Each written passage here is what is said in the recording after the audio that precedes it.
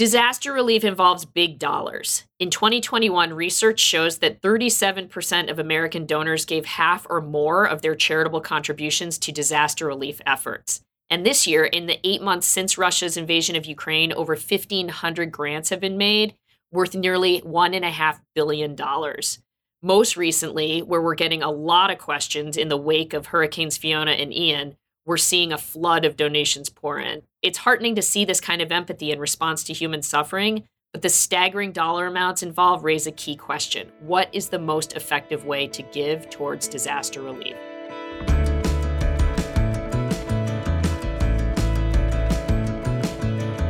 Hi, everyone. Welcome to Inspired Investing. I'm your host, Claire Gola, head of Foundation and Institutional Advisory at Bernstein. This podcast is where we strive to connect and share insights with listeners like you who are engaged in philanthropy and the broader social sector. Today's guest caught my attention with his recent op-ed in the Chronicle of Philanthropy titled, "Typical Post-Disaster Giving Practices Could Hamper Hurricane Ian Recovery." That is a tongue twister. As soon as I finished the article, though, I knew I had to have a conversation with the author, Ben Smilowitz. Ben heads up the Disaster Accountability Project and its sister platform, smartresponse.org. Ben, thank you so much for being here this morning. Thanks for having me. So, as I mentioned, your op-ed really intrigued me. It's an area of interest to so many of our clients. It's where we field tons of questions. And you point out that disaster relief often follows this typical pattern that unfortunately in some cases has some unintended consequences. And so we'll get into that. We'll dig into that. But why don't we start just with your background and your experience on the ground after Hurricane Katrina? Sure. So I was deployed to southern Mississippi after Katrina by the American Red Cross as a volunteer and managed high volume Red Cross sites along the Gulf Coast and saw a lot. And we've all heard about how disastrous that response was, and it was a spectacular failure by the agencies and organizations with critical life-saving responsibilities. And it was clear to me that independent oversight was essential to make sure agencies and organizations improved and continue to improve. So I started Disaster Accountability Project to do just that. And we've conducted investigations and written reports about emergency and evacuation planning, public health preparedness. We've advocated for Superstorm Sandy survivors. And then after the Haiti and Nepal earthquakes, we wrote reports about where the funds were going, which organizations were soliciting donations and what they were doing. And it became clear that once these donations are sent to these private nonprofit organizations, it's very hard to hold them accountable.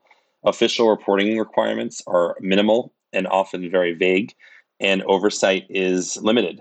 And our investigation found that most donations were getting sent to the large international organizations, and most of these funds were delayed or diverted before only a small amount trickled to the local organizations on the ground. And we found that this is actually very common. We see organizations located far from disasters raising the most, and then after time, sometimes months or even years, those funds may re-grant to other organizations, and each time a standard overhead is taken off the top. And that regranting process can happen multiple times. And each time a chunk is taken for overhead. And I need to be clear, right? Overhead taken once by an organization delivering services isn't bad. And we don't want organizations to cut corners. And if they're doing the work, they really deserve it. However, 9% shouldn't be taken multiple times on the same donation. Okay, so just one quick question. You mentioned private nonprofit organizations. Clearly, all nonprofit organizations are public charities, right? So what do you mean by that when you say private nonprofits? Well, they're public charities, but they're also private organizations. They are technically and legally supposed to be accountable because of their tax status, but the reporting requirements are just very, very minimal. And this isn't an attack at all on nonprofits. I think they're essential, right? They fill gaps that government often misses, and they have a really essential role. We just need to make sure that the right organizations are raising money. Yeah, no, I just wanted to clarify that. So that's great. And just to be clear, as you mentioned, look, we're not picking on the Red Cross or, any large humanitarian organizations because they do a tremendous amount of good across the globe, really. One of the things I'm hearing here is this whole idea of accountability, right, after the fact. And so a lot of these dollars, first of all, are sent out. people see an advertisement on TV or in social media or whatever, like give to this place, and folks give to it. They give to household names they trust, right? And then assume that those large entities will then distribute the funds to the workers on the ground, getting the services to organizations. So if you can maybe walk through an example of where it may go awry, right? Because clearly, somebody sends money to a large humanitarian organization, right?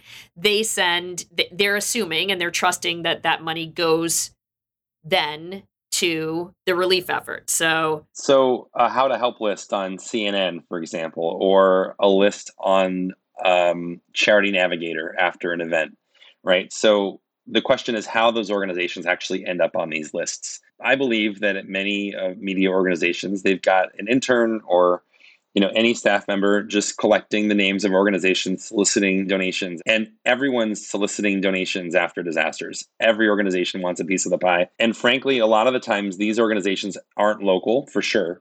Rarely are the organizations local themselves to the location of the disaster. But not only that, many of these organizations are not even operating in the disaster location when they're soliciting donations. They may say that they're going to send a team to do an assessment, and that could be a few people to check out what the needs are. And oftentimes, the small print on the donation page or somewhere on the website suggests or says directly that that organization, if they raise too much, is going to save those dollars for a future disaster, which, again, isn't the worst thing. But if an individual or a foundation wants to give to a certain disaster, they should know and trust that that money is going to actually reach that event. And, this problem is so widespread that only 3% of what is donated is found, and this is well reported, reaches local organizations. And this Candid Council on Foundations report that recently came out found only 13% of U.S. philanthropy for humanitarian funding went directly to the organizations based in the country where programs are implemented. I mean, that's wild. So I hear you loud and clear, right? So they're broadcasts of here's where you can give, or these are household names that, folks know about, and everyone is doing their best, right, to try to support a critical effort. And the challenge is, I would argue, maybe not having information before the disaster, right, in terms of who's actually on the ground in these areas. And so, Ben, I'd love you to talk a little bit about Smart Response, right? So this is really where your Smart Response platform comes in, right? Tell us how it works. Exactly. This is exactly why we created the platform. And the idea is that, a report that comes out 6 months or 1 year after an event is too late to really guide donor behavior when a disaster happens. And donors need to feel comfortable and have information about which actors are operating locally when they're making those decisions to give. And that's within a week or 2 weeks or a month of a disaster. And so we built this platform designed to engage organizations large and small around the world, and they register. And once they're approved, they share information similar to a common grant application. And it's without all the appeals to emotion. And we're collecting information about what they're doing on the ground, their capacity to deliver services, their history of operating in each location. And that information put together using a very transparent algorithm that everyone can see basically organizes organizations by geographic area. We even can draw a radius around the disaster impacted area so prospective donors can see which organizations are operating in the area of a disaster, and then they can support these organizations directly. So we don't want a piece of the pie. We're not charging these organizations a fee to register. We're not part of the transaction process. So organizations are not, getting the money through us. They're not paying us a percentage. So we want to be very transparent and independent of this process so that we can maintain our oversight role while providing donors with really immediate, almost real-time information about which organizations are operating in each location, and then identifying ways and avenues for donors to give directly to those organizations, minimizing intermediaries. And so sometimes it's a community foundation, right? Sometimes it's the local actor is a community foundation that a donor can engage directly, or sometimes it's a local women and children serving organization or disability rights or water sanitation hygiene or food delivery organization, or just most of these organizations are community-based organizations that are going to be around hopefully for years. They've been around potentially for decades, and they're hiring locally. They speak the local language. They're sourcing local products. And honestly, the cost of them delivering services is significantly lower than organizations crossing oceans to deliver services. I want to come back to that point in a sec, but before we move forward from the platform itself, I'm curious. So you've been at this a while, growing this platform. How many organizations, roughly speaking, and how many geographies? Give me a scope of sort of like the size of the platform right now, and when will you feel like you've achieved real success, or when's that tipping point? Yeah, so we're building it. It's right now there are about 600 organizations that have self-registered, over 600 that have self-registered from over 60 countries. And Asia is probably the winner in terms of the number of organizations that have registered. Many across the US, some in Africa, some in South and Central America, less in Europe, but we do have some organizations in countries surrounding Ukraine that are addressing the refugee crisis. And then our goal is to hit 2,000 to really, as a tipping point, where once we reach 2,000, I think that every organization is going to feel like they need to register in order to be included. And really, if you think about it, this is a transparency endeavor more than anything. Because if organizations are registering and sharing information, much of this information is not available anywhere else. And there's an incentive for organizations to share this data if they feel like donors are using it. So it's this cycle. And the more donors that use it and the more organizations that benefit, the more will participate and share more frequent information. And this is really seen as a public good. It's not only a donor value website, it could benefit actual survivors in country that are trying to figure out which organizations are present and what services they're providing and what their inventories are. I mean, this is really a resource for media on improving the reporting, so those how to help lists can be improved, even for coordinating agencies. And we've seen all types of users approach us with interest, from people in Haiti to aid organizations trying to figure out who else is operating in a location, to journalists that are looking for a contact on the ground in Bangladesh after a storm. This is amazing. I mean, there are enormous amounts of applications of this, right? I love it. Sort of a virtuous cycle created by hopefully FOMO, right? Or the fear of missing out for a number of organizations and folks, right? At some point, that's the tipping point. One of the things you mentioned, or you've mentioned in the past, is you've listed the data that you're collecting is the number of local staff, right? And sort of like the number of direct services provided. You've mentioned cultural competence and the importance there. Can you speak a little bit more about the value of cultural competence? Well, yeah, I mean, we just see disaster relief not working in so many locations around the world, and we hear these stories, and they often lead to donor fatigue. And ultimately, not only do we want the immediate response to these disasters to be improved, we want these communities to strengthen their resiliency. And these local organizations hire locally, they speak the local language, they understand the communities they're serving, they understand the services and types of services that are needed locally. And so oftentimes we see these outsiders come in with sometimes different motivations, right? They might be religious, they might be, who knows what the motivations are. And we've seen abuses perpetrated by outside organizations that make the news every once in a while. And I think we have an opportunity to invest in these local communities where the dollar goes a lot further, and where, we might be able to avoid some of these abuses that we've seen over the years following disasters. I mean, cholera, right? That arrived in Haiti because of outsiders. And we see reports of sexual abuses by some organizations that, have risen in the news lately. Look, we're not saying these local organizations are perfect. And I frankly suggest that donors distribute their funds across multiple organizations instead of just one. And they don't have to give as much necessarily as they would give to an international organization right away to some of these local organizations.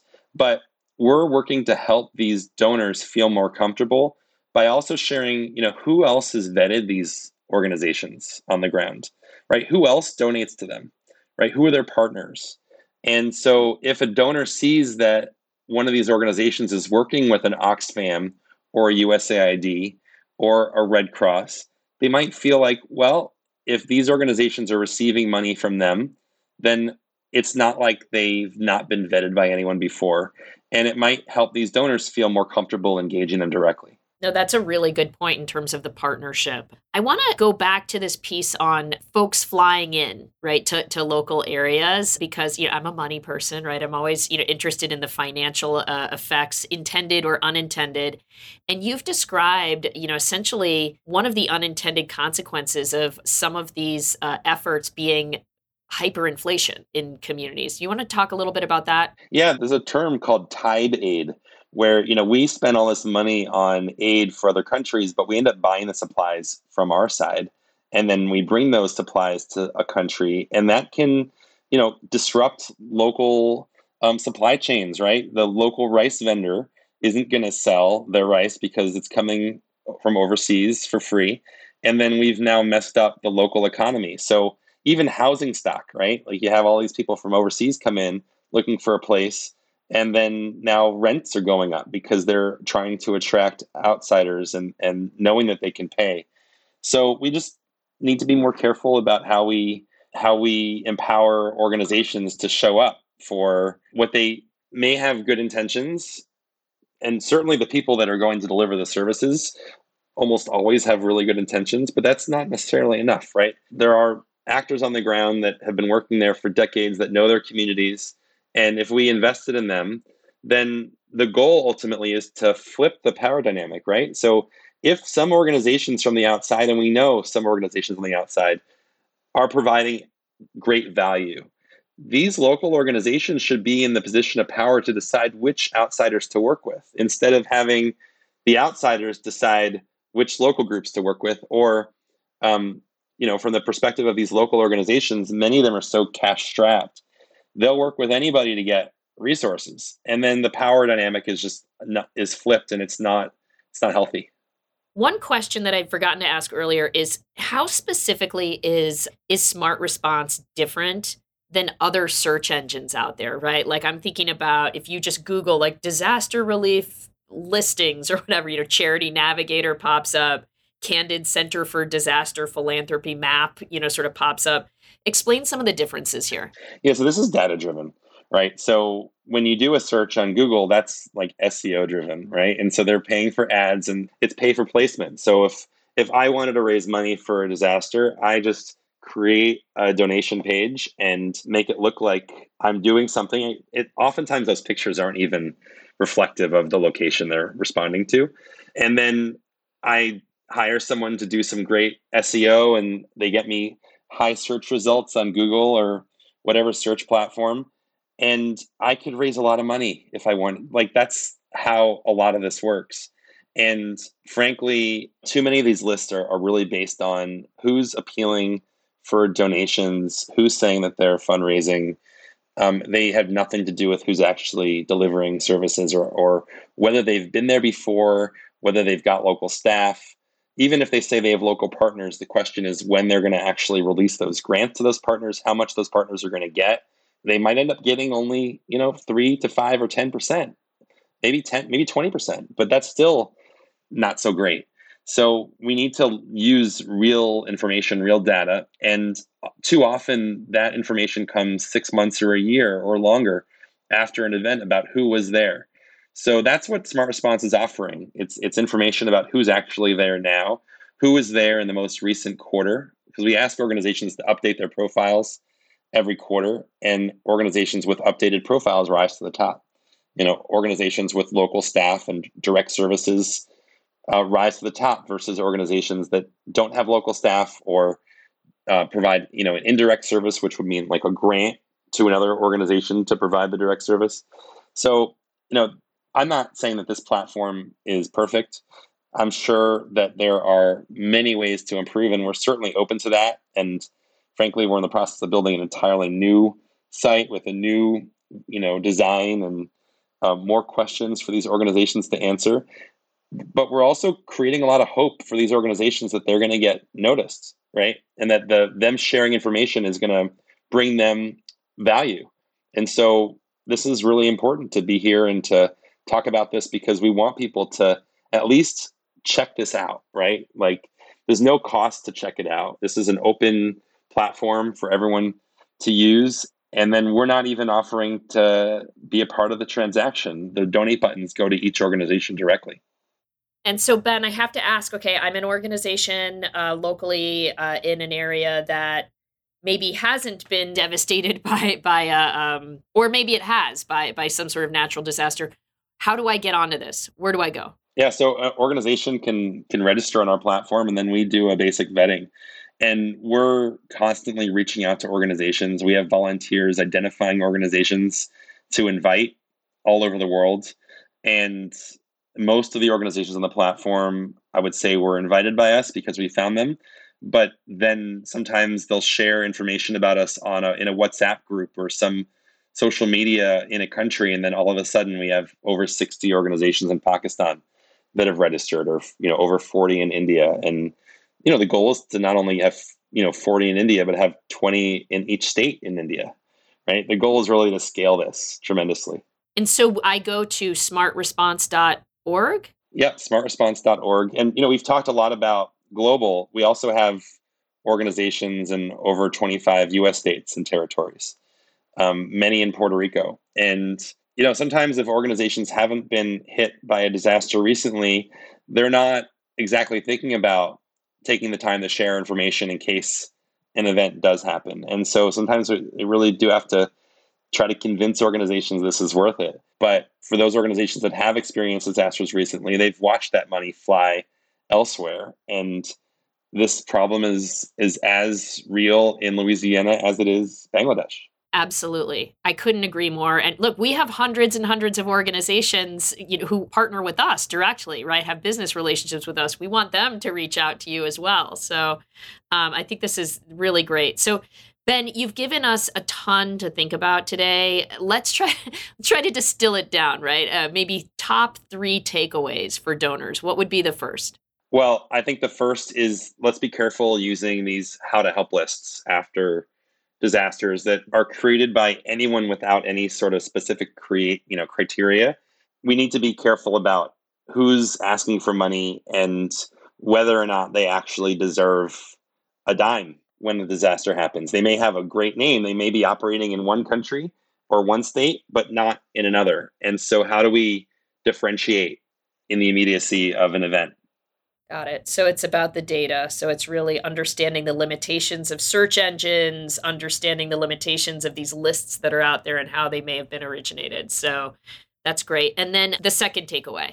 Well, we have an opportunity to use location-specific data. So I would really encourage everyone to check out smartresponse.org. And if they see something they like, let us know. Or if there's something that they'd like to see in the future, let us know. And we might be able to include that and add that.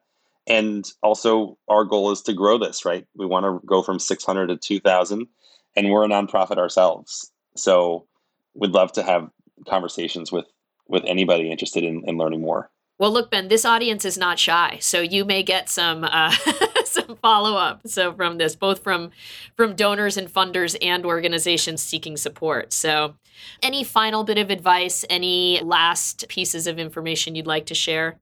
No, I think ultimately we need to go back to the goal of shifting the power and the top down to bottom up responses. And to keep in mind this 3%. Right now, if only 3% is reaching the ground, we can do so much better. And so if we can raise that to 20% or 40% over the coming years, right, that would be a tremendous change in our responses to disasters and our ability to prevent and mitigate future ones. So we're offering one solution. I'd love to hear about others. Some call this localization of humanitarian funds. We call it that too. We also call it, improving effectiveness or improving transparency and accountability. Yeah, I really appreciate the exposure and the conversation today. Yeah, well, thank you. We appreciate all the work you're doing to try to drive more dollars to organizations doing this work on the ground. It's really important stuff. So thank you. It's all we have time for. Ben, thanks for joining me today. Thanks so much for having me. And thank you all for listening. If you would like to learn more on Bernstein's Foundation and Institutional Advisory Services, please see the link in this episode's description. If you enjoyed this episode and haven't subscribed yet to our podcast, please go to the iTunes Store, Google Play, or wherever you listen to podcasts to subscribe and rate us. Also, please email us with your thoughts, questions, and feedback to insights@bernstein.com, and be sure to find us on Twitter @BernsteinPWM.